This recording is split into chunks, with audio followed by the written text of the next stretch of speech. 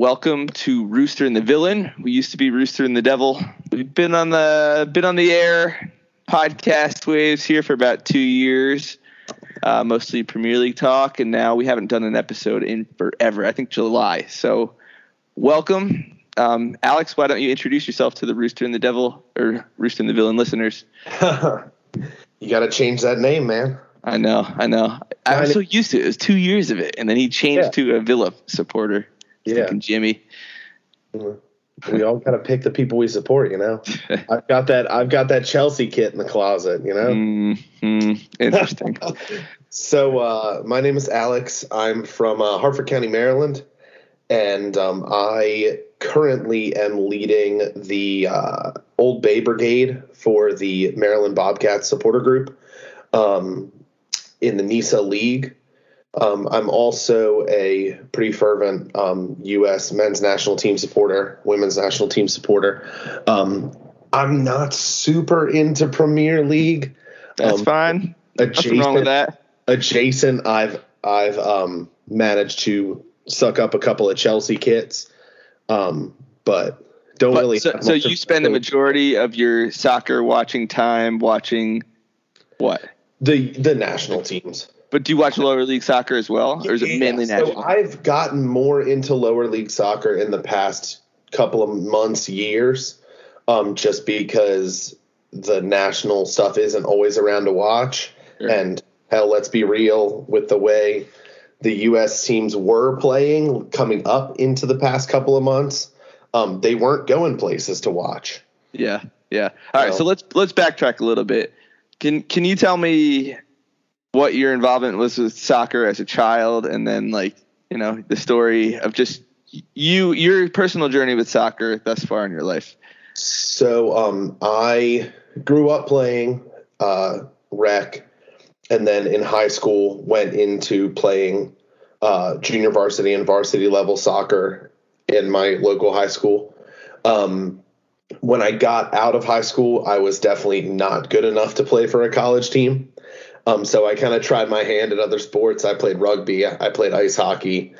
I did a little bit of swimming, lacrosse, all those things. All right. What position were you in high school? I played in goal, and I also was on the front line for a while. Gotcha. That's what you love that glitch kit too in goal there. A large man has its pluses and minuses in the net and on the front line when you can throw your shoulders around. That's true. And it also collected me quite a few cards. So you played in high school, and then were you like a Premier League supporter, college, or yeah, was just that point? Casual watching with friends. My best friend has always been a Chelsea supporter. So I just kind of became part of that, watching that league. Other than that, really was just national team stuff. Gotcha. All right. So fast forward to actually, what are some of your early national team memories now that we're on that subject? Because there's a lot of good ones. In my opinion, I think USMNT, regardless of what the internet says, has actually been fairly successful. Yeah. Knockout rounds and most of the World Cups we're in, a final 8. What are people expecting? They've done great. I mean, I think here in the States, what I've noticed watching international soccer, meeting guys that are from other countries, especially in some of the lower league stuff I've experienced, you run into a lot. The American thought process is we're quote unquote best at everything. Why are we not best at this? And the bottom line is this is a world game. We were not the ones that came up with this. We were not the ones that set the first foot down, to be so frank. So we're not going to always be the best, and that's just how it works. That is just how it works. And a lot of that has to do with our lower league soccer development academies. We don't develop any talent. There's no pipeline in America until this current crop of national team players, I would argue. I liken it to Hartford County, Maryland, for anyone who's listening that knows this area that I'm from, about 30 minutes north of Baltimore. the areas of the county that have rec programs had top flight high school teams, had excellent programs going in, so their kids that went onto the field knew each other, played with each other. Whereas my high school was in an area that was lower funded, no rec program. So we went into high school ball meeting people for the first time. And we get to our first match and the other team all knows each other super well. And we're just kind of like sewing that shit together in real time. Yeah. I mean, it takes a while to build chemistry. Of course. Yeah. Of course. So I grew up in Jersey, and our high school soccer was very good. And then we had a club scene too. So, I mean, definitely a soccer area up in northern Jersey there. More than I'm noticing here in Maryland, I'd say. Yeah, for sure. And then I liken that to the U.S. system. We don't have that system of promotion, relegation. The best go up, the lowers go down, and then everybody has to continue to push forward.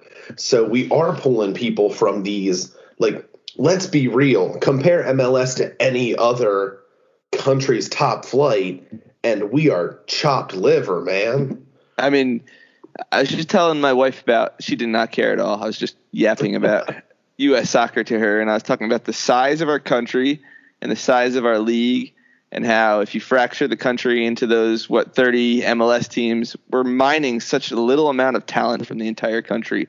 Whereas like a country like Britain, where you have hundreds of teams throughout 5 levels of soccer, or even more than that, all able to work up. So from all these little tiny regions, they have the hope to rise up in the leagues, and they have the desire to then mine talent in their local area. It's just, the game is broken in America is a little bit of a sad fact. I mean, let's be real. Is it broken if it was never put together? It's still in pieces. The puzzle hasn't been put together yet. And I think that's what brings us together. Pieces. We've got lower league soccer. We've got even lower league soccer that can be built upon. We've got League 2. We've got League 1. Now, at the bottom of the table at the end of the MLS season, sorry, man, here you go. Here's League 2. Honestly, so many of those teams deserve to be out of the top tier. Chicago, consistently horrible. New England before this year, one could argue that they could have gone down several years there. Obviously, now they're having a fantastic season. But like, who are some of the other teams that are just never good in MLS? Yeah, there's a few. I also feel like there's it's a little bit of us supporters. I mean, there are some just blood, sweat, and tears supporters out there that will put the crest on their body and wear it no matter what. But like, think about American football. Look at the Baltimore Ravens. They lose, everybody and their grandma wants to just rake them through the dirt. Yeah. And that's how people think. So like, okay, well, like, it would be like if at the end of the season I said, well, Bobcats didn't finish top of the table, let's go find a new club. Yeah. But like, you show up, you continue to scream, you continue to cheer, and you look and you see the things that team is. You see the growth. You see, like, that's the coolest thing about lower league anything. I've made pretty close. I've made some close ties with the people that are in the Crossenders Way, which is the supporter group for Marine FC. Who is a partner with Maryland Bobcats for any so and the Villain listeners when there. That twinning occurred, I reached out to them and I was like, hey, let's try to bond this a bit. Let's create something here. They are so just blood, sweat, and tears. That crest is on them forever. And it doesn't matter if they're at the top of the table, if they're killing it, or if they're at the bottom in the dirt. That's the beauty of regional soccer like that. And it's cool that Tottenham played them in FA Cup, because I have a very fresh memory of Marine and that pitch that apparently was tilted on one side and houses lining, literal townhouses lining one side of the pitch. Most English looking cool pitch I've ever seen. Yeah. And there's one, and I don't know who it is, but there's a club in Nisa who has it might be, club in USL. I think Detroit City. Keyworth has houses along one side, and I'm like, damn right, that's an English soccer pitch. Except Keyworth is a high school pitch, right? Yes, it's a football. Yeah. It's a football field. That's interesting. I mean, there's so much to talk about. I really would love to deep dive into Detroit City right now, and maybe that's just the natural direction of this thing. Although we could talk about Old Bay Brigade, and it was maybe let's go there first. Let's go into Old Bay Brigade, and then we'll get into Detroit City. So I showed up to a game last week, Wednesday, for the first time. I've been supporting the Bobcats virtually for I always retweet them on our Twitter account, and I follow the Bobcats game. I've seen a couple of games on TV. I didn't know if I considered myself one of the Old Bay Brigade official supporters, but I think I'm there after last Wednesday because it was a bit of a sad situation on a Wednesday night. Yeah. Just the three of us. We'll talk about that a little bit, but I would say that I appreciated how much energy you and James brought, and it made the game fun for me. I think if I would have sat there and it was just completely silent and you guys weren't there, I might not have gone to a Bobcats game again. But because you guys were screaming and yelling and obviously into the game and the team, like how I felt like I wanted to be, it gave me encouragement. But how do we grow it? is the biggest question. But tell me about your experience, because you've gotten to every single game this season, right? Yes, all but the Halloween Eve game, because I was out of town with family. So to go back to the beginning, the 1904 match at the start of the season. So I'm a teacher. I've made some really close friends in education. One of my closest friends that I've met in the past couple of years, his name is Kevin. You'll probably get to meet him this coming Wednesday. Not a big sports fan. And he reached out to me and he was like, you know what? You're a big fan. Why don't we go see a game of some type? You pick. And I was like, I'm like searching online. I'm like, there's this club. It's an independent pro soccer league team called the Maryland Bobcats. I've never heard of them before. They're playing against a team from San Diego. The tickets are $10 a piece. What can we lose? So I'm like thinking in my head, pro soccer. I'm like, okay, I'm going to get there. There's going to be a crowd. Right. So we roll up. We've got a cooler with our drinks. We're standing out in the parking lot at the MD Soccerplex, and I probably shouldn't say this out loud because I'm sure it's not legal. That's all right. We're standing drinking, and I'm looking around, and I'm like, Kevin, there's no other people in this parking lot. And I was like, there's nobody else here. And I'm like, it's 30 minutes till game time. Like, what's happening? And I look over, and I see a tent, and I walk up to the tent, and it's some people sitting around. I'm like, hey, like, is this the Bobcats match? And they were like, yeah. I said, where is everybody? They said, they're in the parking lot. And I was like, the parking lot's empty. They're like, the parking lot's on the other side. So I'm like, okay. Phew. All right. We get to the other side of the arena, and it's not crowded, but there's a good amount of people. We get inside, and I'm like, okay, so this is not what I expected.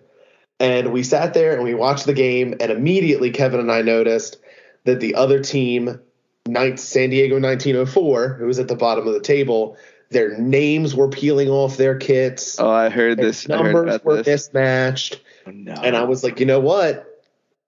Thinking with the college brain, I said, back in college, we used to pick out things about the players and go after those things and see what we could catch on to.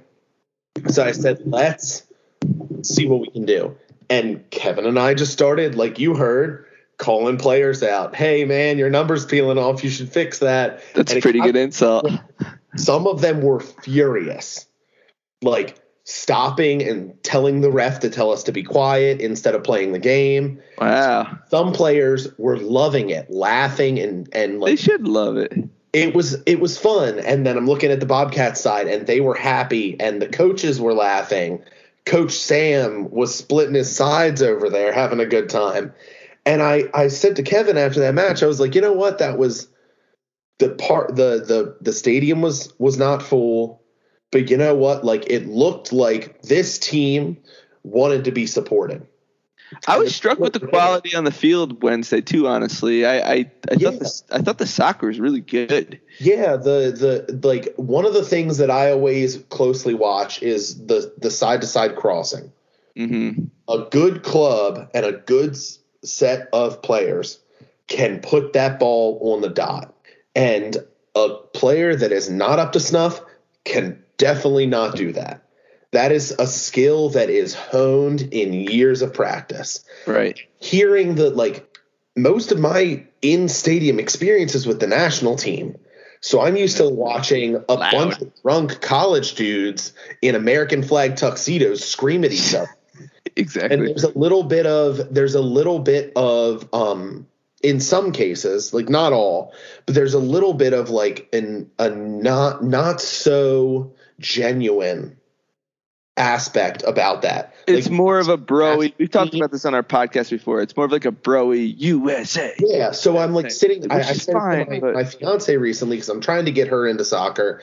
We're watching one of the qualifiers. I can't remember what qualifier it was, but they always zoom in on the people who definitely are not soccer fans. Yes. Like they zoom in on the drunk guy who was blasted, who was wearing like just a t-shirt and shorts. Mm-hmm. Nothing U.S. gear, no crests, nothing. There were clear drunk people at that game last night. Yeah. Which we should mention, at the time of this recording, we just beat Mexico 2-0. Yeah, man. Dos a Cero. Let's go. Dos a Cero. 3 Mexico games in a row. Let's go. Austin, Texas, man. So, or Cincinnati. Sorry, Jesus. Cincinnati, Ohio. Cincinnati, Ohio is the promised land for U.S. soccer. It's the first good soccer Cincinnati has seen in its lifetime, I think. Yeah. But every time there, it was always coming up that 2-0 mark. So, like going in there. Realistic goal. At my core, and like I said about high school soccer, our team was not good.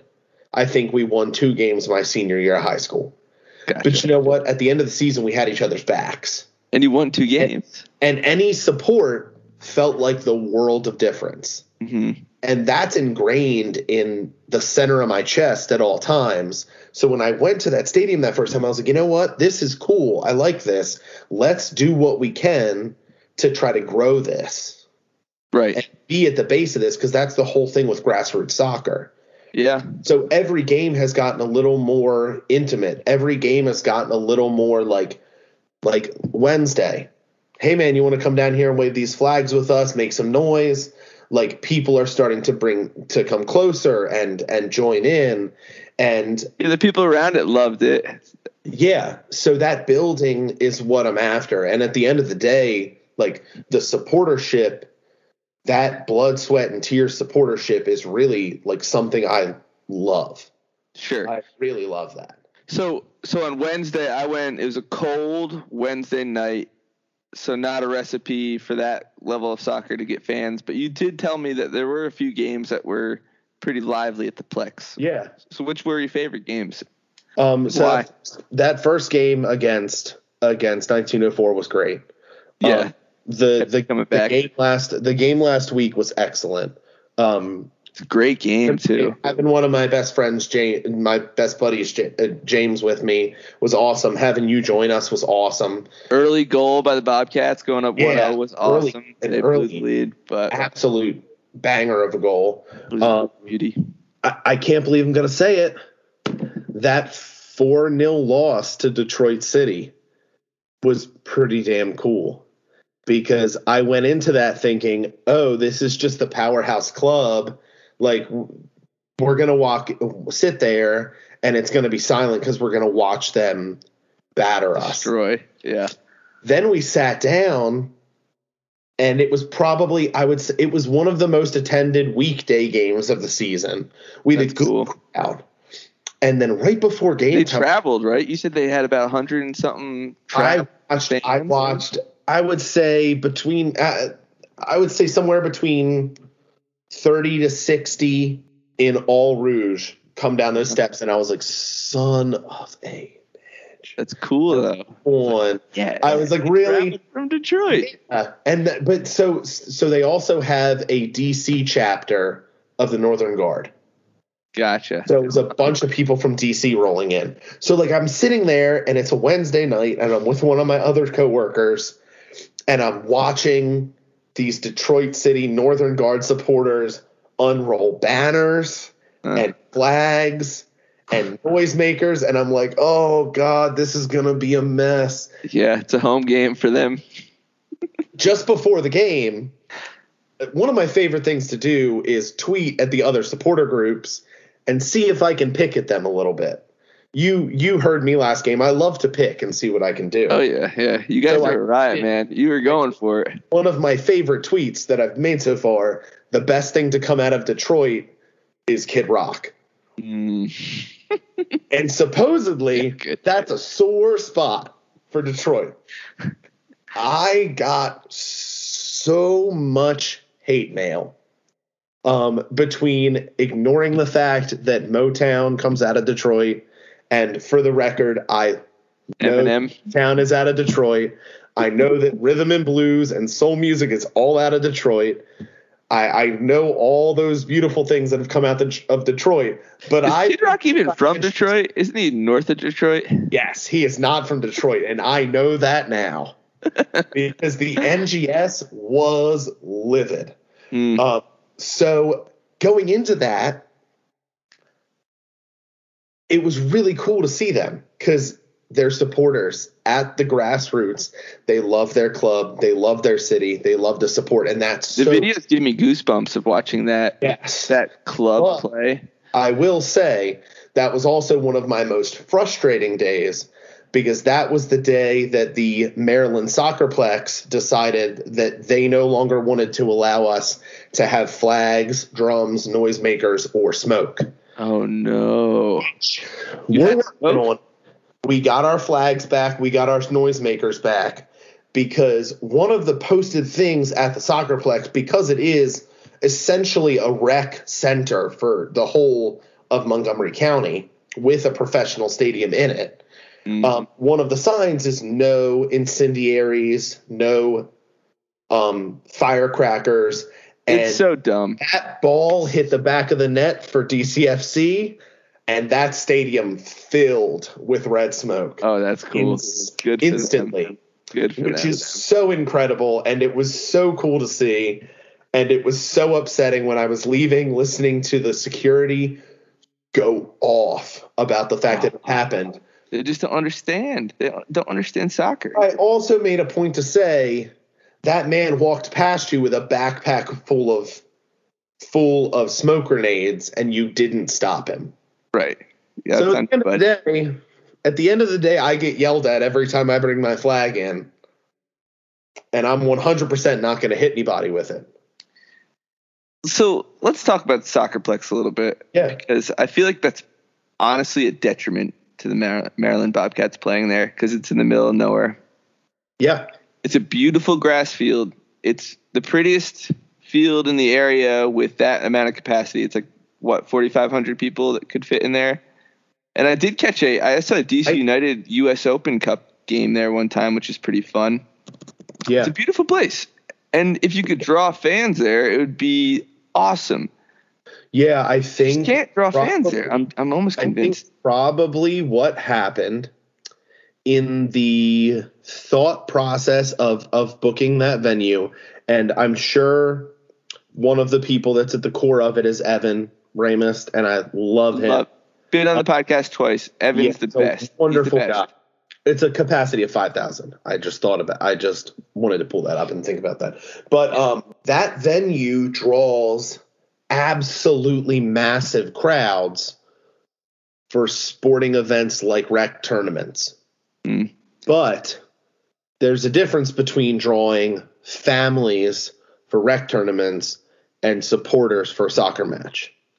Yeah. There's a reason why, we were talking about it before, there's a reason why Marine FC has a jam-packed stand every time, because those people's houses are on the opposite side of that stadium wall.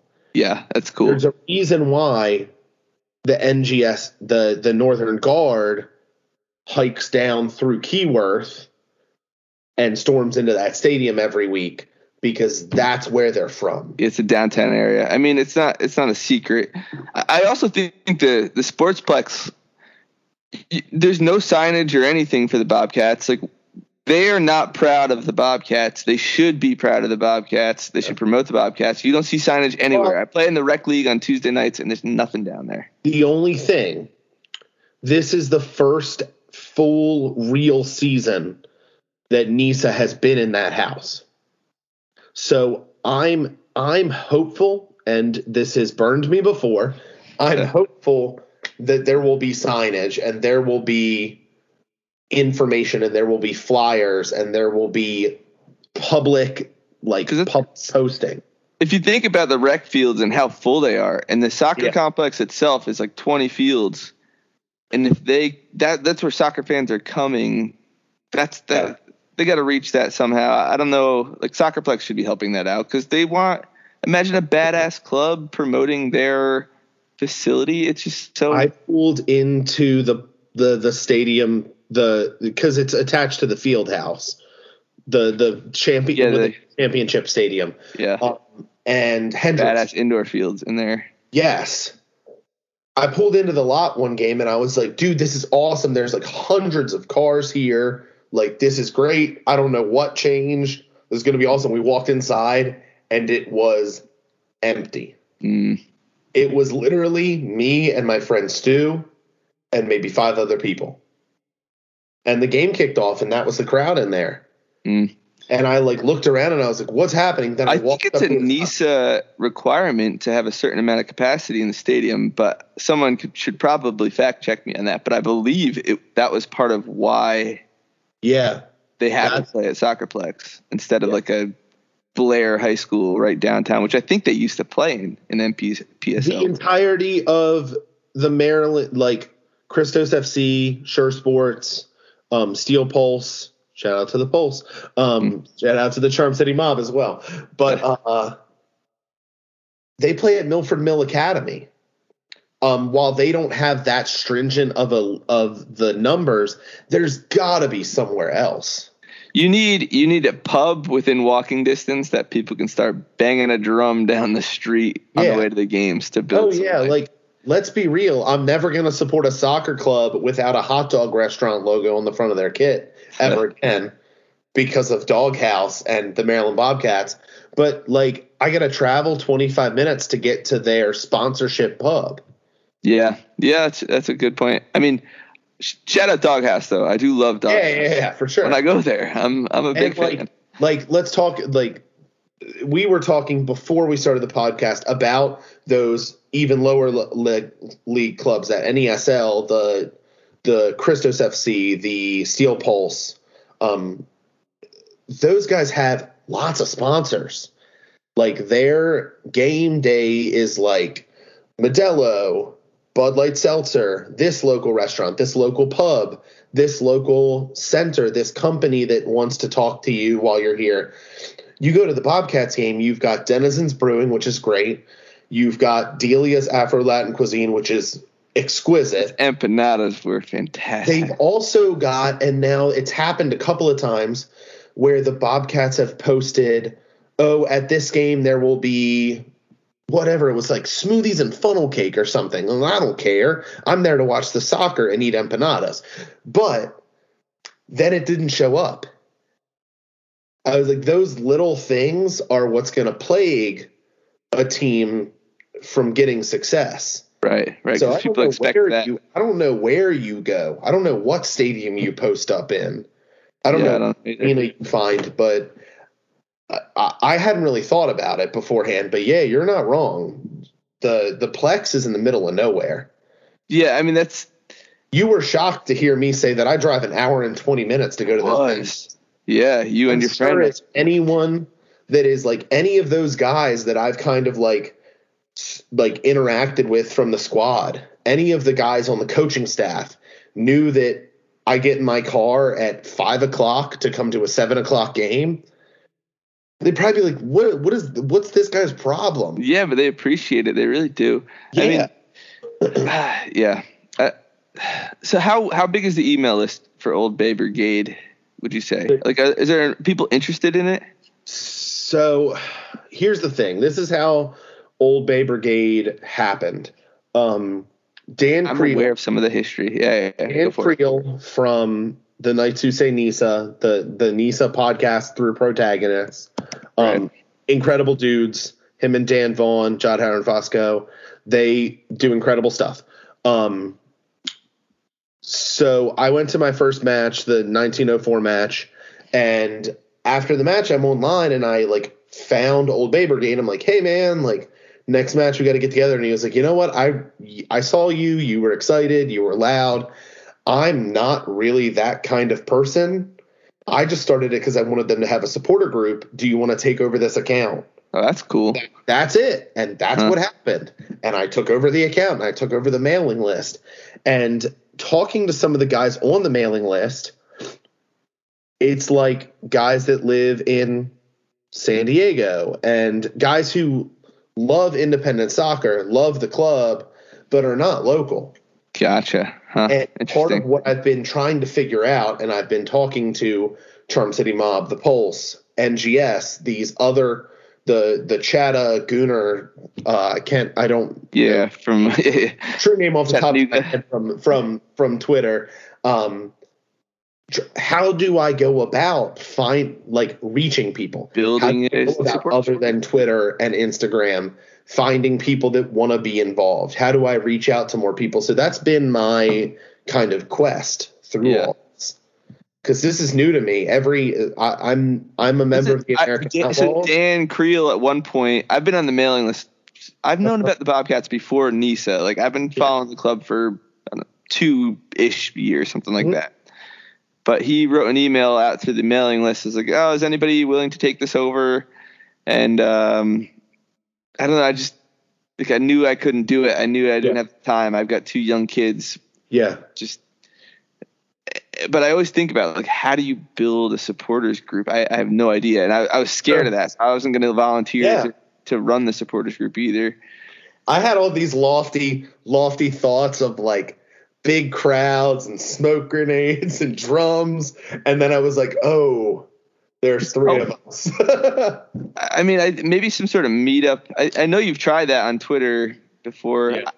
In my head, I was thinking like a beer garden with multiple breweries could draw a crowd from like the beer drinking place. But then I'm also like, the crowd's not big enough for the breweries to want to come. So it's chicken and the egg a little bit. Yeah, I don't know how to help the cause in some ways, but here we are making connection and knows how to do this. Help a guy out. If anyone's listening, and just come to games. It's fun. It was really fun to just support the club and support lower league soccer. And I think Nisa is a great league. And what's happening with Detroit City leaving, I hope it doesn't affect the league in general. And I hope Maryland Bobcats actually, this is the start of a long journey for the club. And maybe it is. We don't know. Yeah. And like my big thing, I love the sport. I love to watch, but I also love to just be loud and obnoxious and supportive. I am a Orioles fan, diehard. I'm a Ravens fan, diehard. I'm a Caps fan, diehard. I love that kind of thing. That's just my thing, and I've always been that way. I like I've said before about like being invested in clubs, being spirited about these clubs. I love that. If I can find people who just love the sport and want to come watch good, sound soccer, cool, great. You don't have to be crazy and loud. If you want to show up and be crazy and loud and you don't know diddly squat about soccer, cool, great. Come on out. We'll teach you. We'll learn. Yeah. You'll love the game as soon as you start watching it, because it is, in my opinion, the best game there is. I grew up a huge basketball fan. I grew into a football fan in college, and then somewhere in my mid-20s, I said, I love soccer. I love everything about it. It's my favorite thing to watch. It's the only sport I watch anymore, honestly. The intensity of it, the build-up, the support behind it. Like that Pulisic goal last night. 60th minute. There's so much game before that, and Mexico had so many good chances. First half was chances on both sides. Great 0-0. And then Pulisic scoring after an hour of buildup, really. It was just so – I was going around my basement like, yeah. It's ridiculous. My first ever USMNT match was in Baltimore, the Gold Cup in 2015, maybe. I went to that same Gold Cup, 2015. What was it? El Salvador, I think. So I remember getting there, and we're driving in, and it's me and James that you met and our buddy Stu, and we're in the car, and none of us had been to a U.S. match before. We have our kits on that we just bought because we wanted to blend in, and we get off of 95 on exit, 35 to go to the stadium, and we hit dead stop traffic, and every car, as far as you could see, had the El Salvador flag flying from it. Dang. And I looked at them and I was like, what in the hell is happening right now? We pull into the stadium. We're walking down Utah Street. We turn onto Russell, and it's blue. It's El Salvador kits, solid the whole way up. Which, let me just quickly mention that away night in this World Cup qualifier looked majestic. Yes. Like, that away stadium looked like a very hard place to play. Yeah. And I'm like looking at my friends, and I'm like, I was like, we're in Baltimore, right? And I'm like doing research on my phone. I'm like, oh, there's a huge El Salvadoran population in DC. I'm like, Rockville too. Yes. So we roll inside. There's the wildest stuff. There's people making classic El Salvadoran cultural food. There's cultural music playing, and I'm like, this is wild. Like, you walked into an El Salvadorian home game. The love for the sport was incredible, and we were in the last row of the top section at center field, and I watched that arena of all blue, and then that one section of red, white, and blue in the end zone with the American Outlaws. Oh yeah, the Outlaws. I'm never not gonna be down there ever again. Because that stadium bounced like a basketball when El Salvador scored that game. It ended up being, I want to say 5-1. That was the game where Landon Donovan got hit in the head with the pair of sunglasses and threw them on before he kicked the corner kick. I don't remember that part, but I saw the same tournament in Cuba, and we beat them up like 6-0 by halftime already. Yeah. Yep. I was tailgating pretty heavy at that one. Yeah. But I was one of the bros at that point. My interest in soccer was pretty low. I always loved the national team, and I did always catch like World Cup games, but I went bro-y. I threw a flag over my neck, and then I started watching the U.S. national team from there. And then that's how, like, through the World Cups, I started to fall in love with soccer, really, honestly. Mm-hmm. Yeah, I mean, the supportership, no matter what, is really like what brings me into the Soccerplex. It brought me to the Bobcats. Like, just founding a club, saying like, oh, okay, these guys deserve support. That crew of guys on that sideline, Coach Sam and his coaching crew, are invested. So let's talk about the players a little bit more, because you know the roster better than I do. Yeah. So tell me about the Bobcat and players on the field. Like, who do you like? And so I have now been to all these home matches except for one. These guys are pretty damn good. It's impressive. They've impressed me pretty much every game. And they're resilient. They fight. And it's both figuratively and literally, I might add, which is some of my favorite part. I love that they get chippy enough that they're angry. Like, you always tell me about, like, the last parts of every single game you've seen is always like a big fight. Yeah. At the end. There's always, like, barring on a fist fight. Yeah. And I'm going to be real with you. If I'm going to have a fist fight with anybody, I'm going to have Javon Dawkins on my side. I'm going to have him backing me up. He's a big dude. Richard Forca is going to swing, and it's going to be awesome. I liked what Forca was doing at the only game that I saw. He's a shutdown back guy. I love the way he moved up the field too. I thought he was he was up top a lot. Yeah. Jake Dangler playing back there. He's a big dude. He's huge. He was the player I was most impressed with. I thought the defense in general was very solid against the Force, which is number 2 on the table, so it's a harder game. But Jake in particular was composed, throwing long balls out there that were super impressive. And I'm pretty sure he has one of the more decorated backgrounds, right? He's a former USL guy. He also, and I told him I'm going to have to get my nephew is 13 and loves soccer. I'm going to have to bring him out to see the Baltimore Blast. He plays for the Baltimore Blast in the indoor league as well. Which is in Royal Farms? Yeah. Or no, Towson University. Oh, right. Yeah. But like, oddly enough, I just drove through Towson for the first time in my life yesterday. Godspeed, man. The offense, the attack had some problems from what I could tell. Not creating very many chances. What I've seen, the midfield moves it up real nice, real clean. Once it gets to the front line, it's been flat. And that was the big thing in the middle of the season, all of the drawing, all the 1-goal losses. Molly Carpe has been busting his butt up front. Cisse Pele has been running around like a madman. Cisse has, I want to say, 7 on the season. 7 nets on the season. That's great then. Yeah. Maybe I just saw. It's the only game I've caught in person and back from an injury. Gotcha. He's been on the injured list for, I want to say, 4 or 5 weeks now. One guy I'd love to see more of that I loved watching play at home was Taylor Gray, number 47 on the forward line.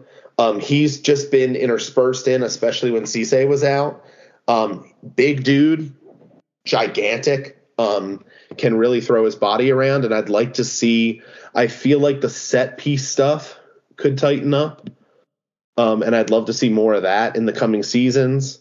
Khalid Balogun in the last game rung that second goal home in the 87th minute to tie it up. Their most recent away game was a 2-2 draw. Oh, Michigan is that on Lansing, right? Sure. Michigan Stars. Yeah, Michigan Stars. Yeah, but the shutdown back line has been beautiful. The goalkeeping has been pretty darn stellar, and we'll talk more about that shortly. Yeah.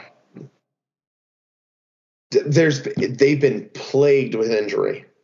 Agueta has been out for a while. He's on the injured list. Hopefully back next season. You've got Cisse, who was out for a long time. This year, what about K Banjo, right? He's Joe. Awesome, great to watch.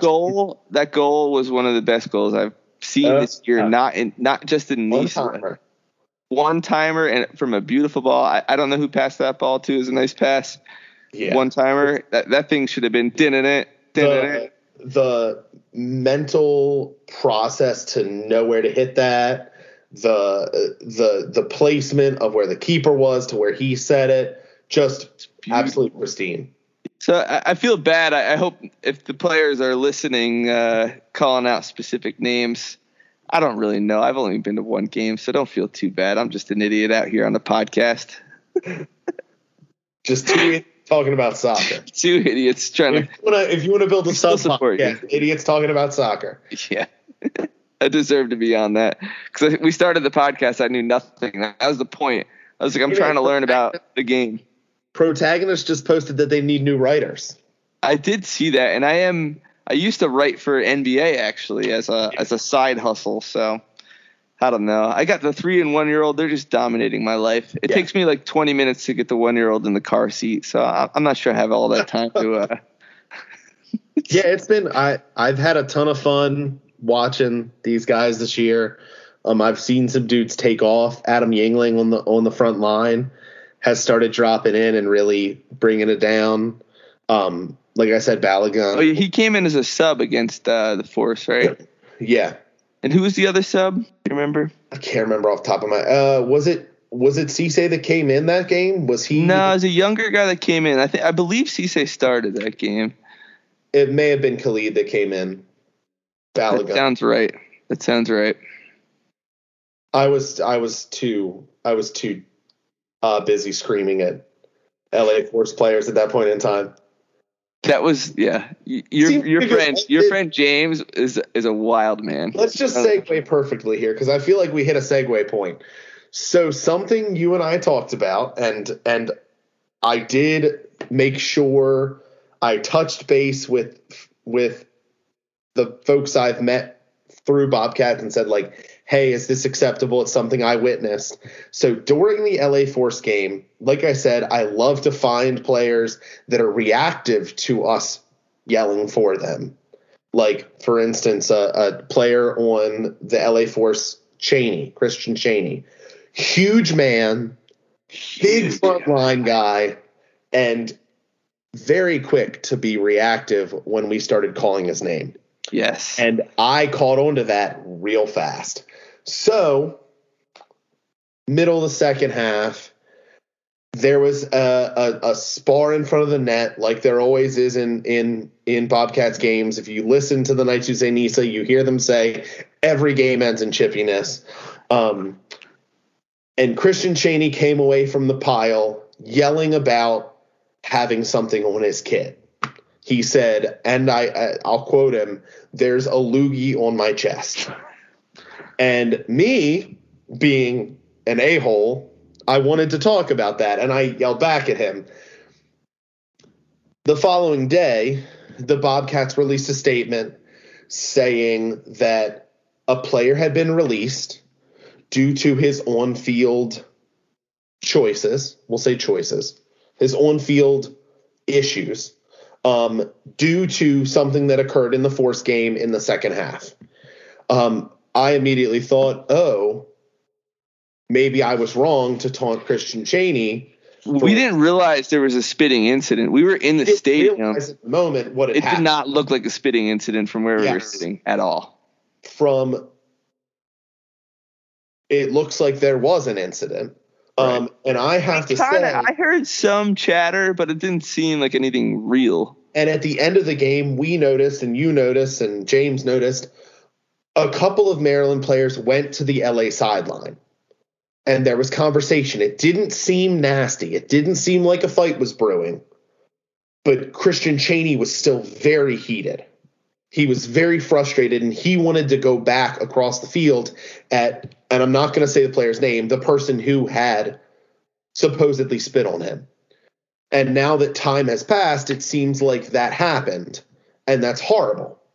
That has no place in the professional game. Especially considering the pandemic. I mean, spitting was never good. Considering the cultural aspect of it, I have some friends who are of differing cultures from mine.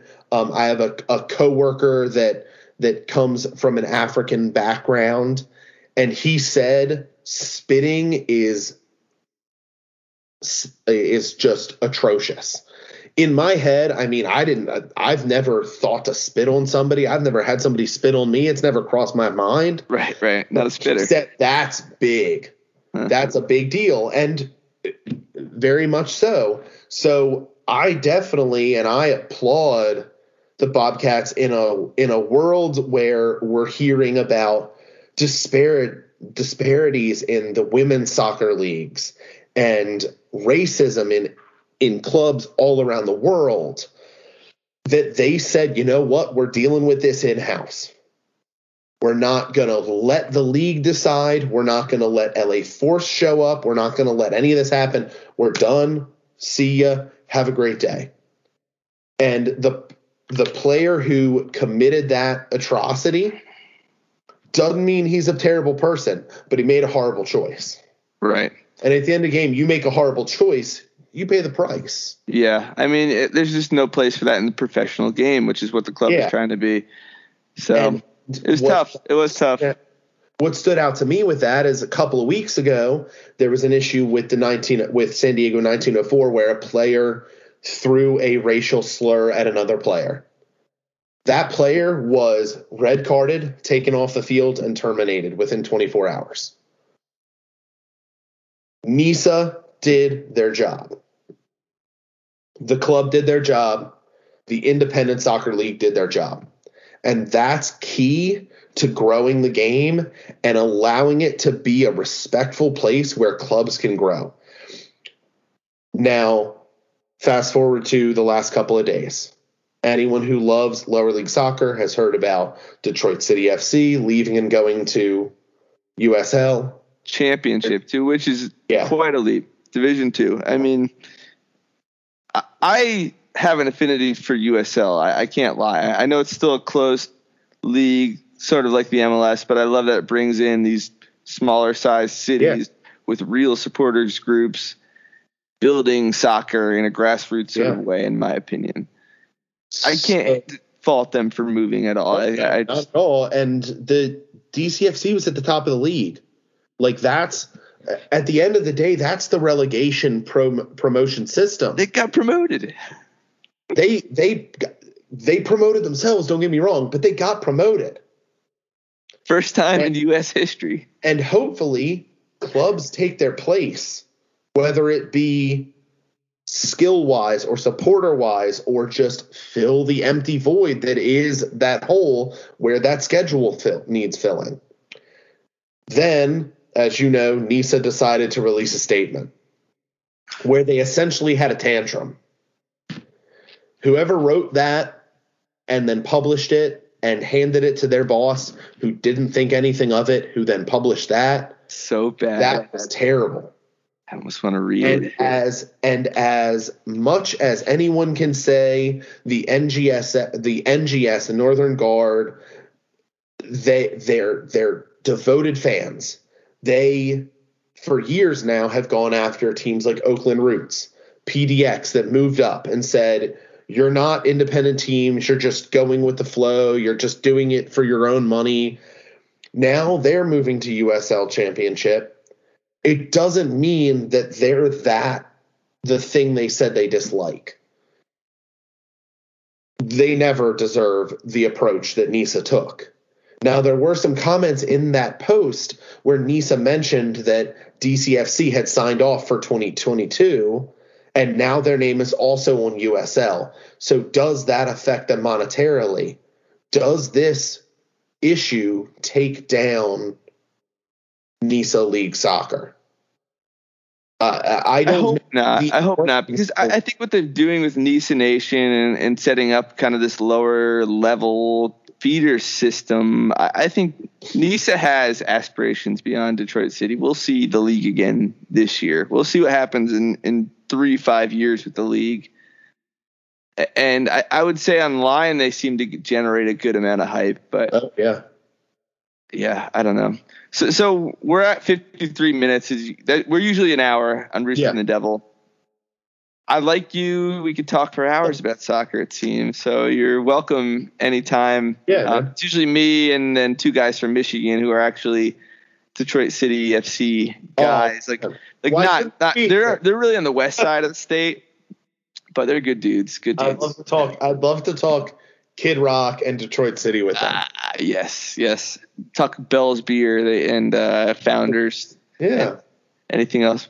I mean, Grand Rapids is a wonderful place. I'll break the Oberon out of the fridge. There you go. Yeah.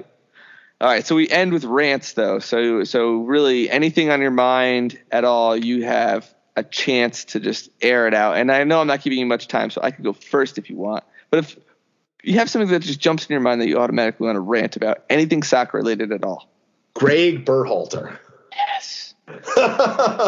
So in the past month, this man has made me tremendously happy and incredibly frustrated. The incredible frustration was it Weston McKennie who was sent home for breaking COVID protocol. And in the same day, Greg Berhalter took a run through town where they were playing, maskless through the city blocks. Albeit he was outside and in a safe situation, to blast one player and then essentially do the same general swipe was frustrating. The lack of change from game to game when it's not working was so frustrating in the past, in whatever his tenure has been. What's it been, a year and a half? that he's been in charge. I think it's longer than that now. I have to look, but I think it's in a couple. his tenure, he's done a lot of leaving it the same. But I'm going to be real with you. As much as he frustrates me, I'm seeing some of the cleanest and most aggressive U.S. men's national team soccer play I've ever seen in my entire life. Yeah, I mean, we're coming off the Mexico game, too, so it looked freaking last great. Night was pristine. Other thing I want to rant about, especially. My other rant, and I'll let I you. like it. Yeah, keep firing, man. Why the hell do we need fancy lights and flashing stadiums to get people to show up to soccer games in the United States? I don't I know. loved the excitement of last night's soccer match. USA, Mexico, slobber knocker, knockout, drag, let's go. Why did we need a pregame light show? Why did we need when the ball went in the net? Why did the light banks have to flicker? Oh, USA, man. Like, that frustrates me, but I also think, like we said before, to quote Ted Lasso, be a goldfish. I think a lot of U.S. fans in sports, we've been trained to be goldfish. We've been trained to expect explosions and fanfare and confetti and all this billionaire owners. Yeah. Like, just give me good, clean, aggressive soccer. Give me VAR throughout the entire World Cup qualifiers. You need it in CONCACAF. You need that shit in CONCACAF. If FIFA says we can't offer it during the qualifiers because not every country that's playing can pay for it, then FIFA should pay for it. Yes, with how much money they're making. Federation has the money. Yeah, and CONCACAF is getting more important too. Pony up. Put the money out, because to say, oh, well, these qualifiers are going to go by and whatever his name is from last night can get clawed in the face. Yeah, Aronson. In January, we're going to start playing with VAR. That's a joke. Yeah. It's like halfway through. Do you think that would have been red? You think that would have been red VAR? I think so, right? Send off. Right. It's got to be. He clawed him. And all the stuff on Twitter of, oh, the ref couldn't see it. The ref was literally there picking him up when it happened. I mean, VAR could see that. Why don't you just get VAR, you freaks? Yeah. That's my rant. It's an amazing rant, and I'm going to have one too. I'm just going to read Nisa's response to Detroit City departure request because I pulled it up. Rant. Chicago, November 9, 2021. The National Independent Soccer Association confirms Detroit City FC's request to depart the league. They are a quality organization that we wish well. If they respect the legal agreements and obligations the league and the member clubs have forged together. Announcing the jump before the season's end and not fulfilling its commitment to the 2022 season brings into question sporting integrity. Also, it should be the baseline that USSF ensures that order, not chaos, exists in the U.S. system. NISA, NISA Nation, and NISA affiliates believe in the mission of creating a true open system based on merit. As a result of these efforts, we have 4 great new independent clubs taking to the pitch this spring, and many more communities will see their independent clubs and players fulfill their dreams of completing the path to pro. It is surprising that Detroit City, a historically stalwart supporter of the open city, has chosen franchise over club, closed over open. NISA has many great storylines to carry us into 2022 and beyond. These are our focus as we continue to champion independent American soccer. Too strong on Detroit City. But also, like, I can't figure out where their frustration is. Like, listening to that, I can't figure out where their brain is at. Because we've got them saying Detroit City broke their sporting integrity. And then they turn it into, because of this, we have 4 new clubs coming into the league. Like, it's almost like they took this really long essay they wrote and then just cut giant chunks out of it. Yeah, and it's true. Here's this Frankenstein of a post. Let's do it. All they needed to do is say, we thank Detroit City, for being part of NISA. It was great to have your supporter group for this year. We wish you luck in the future. Yeah. And then you could pivot maybe to new, or just leave it at that, and then introduce the new clubs at a different time in a different press release. Like, Godspeed.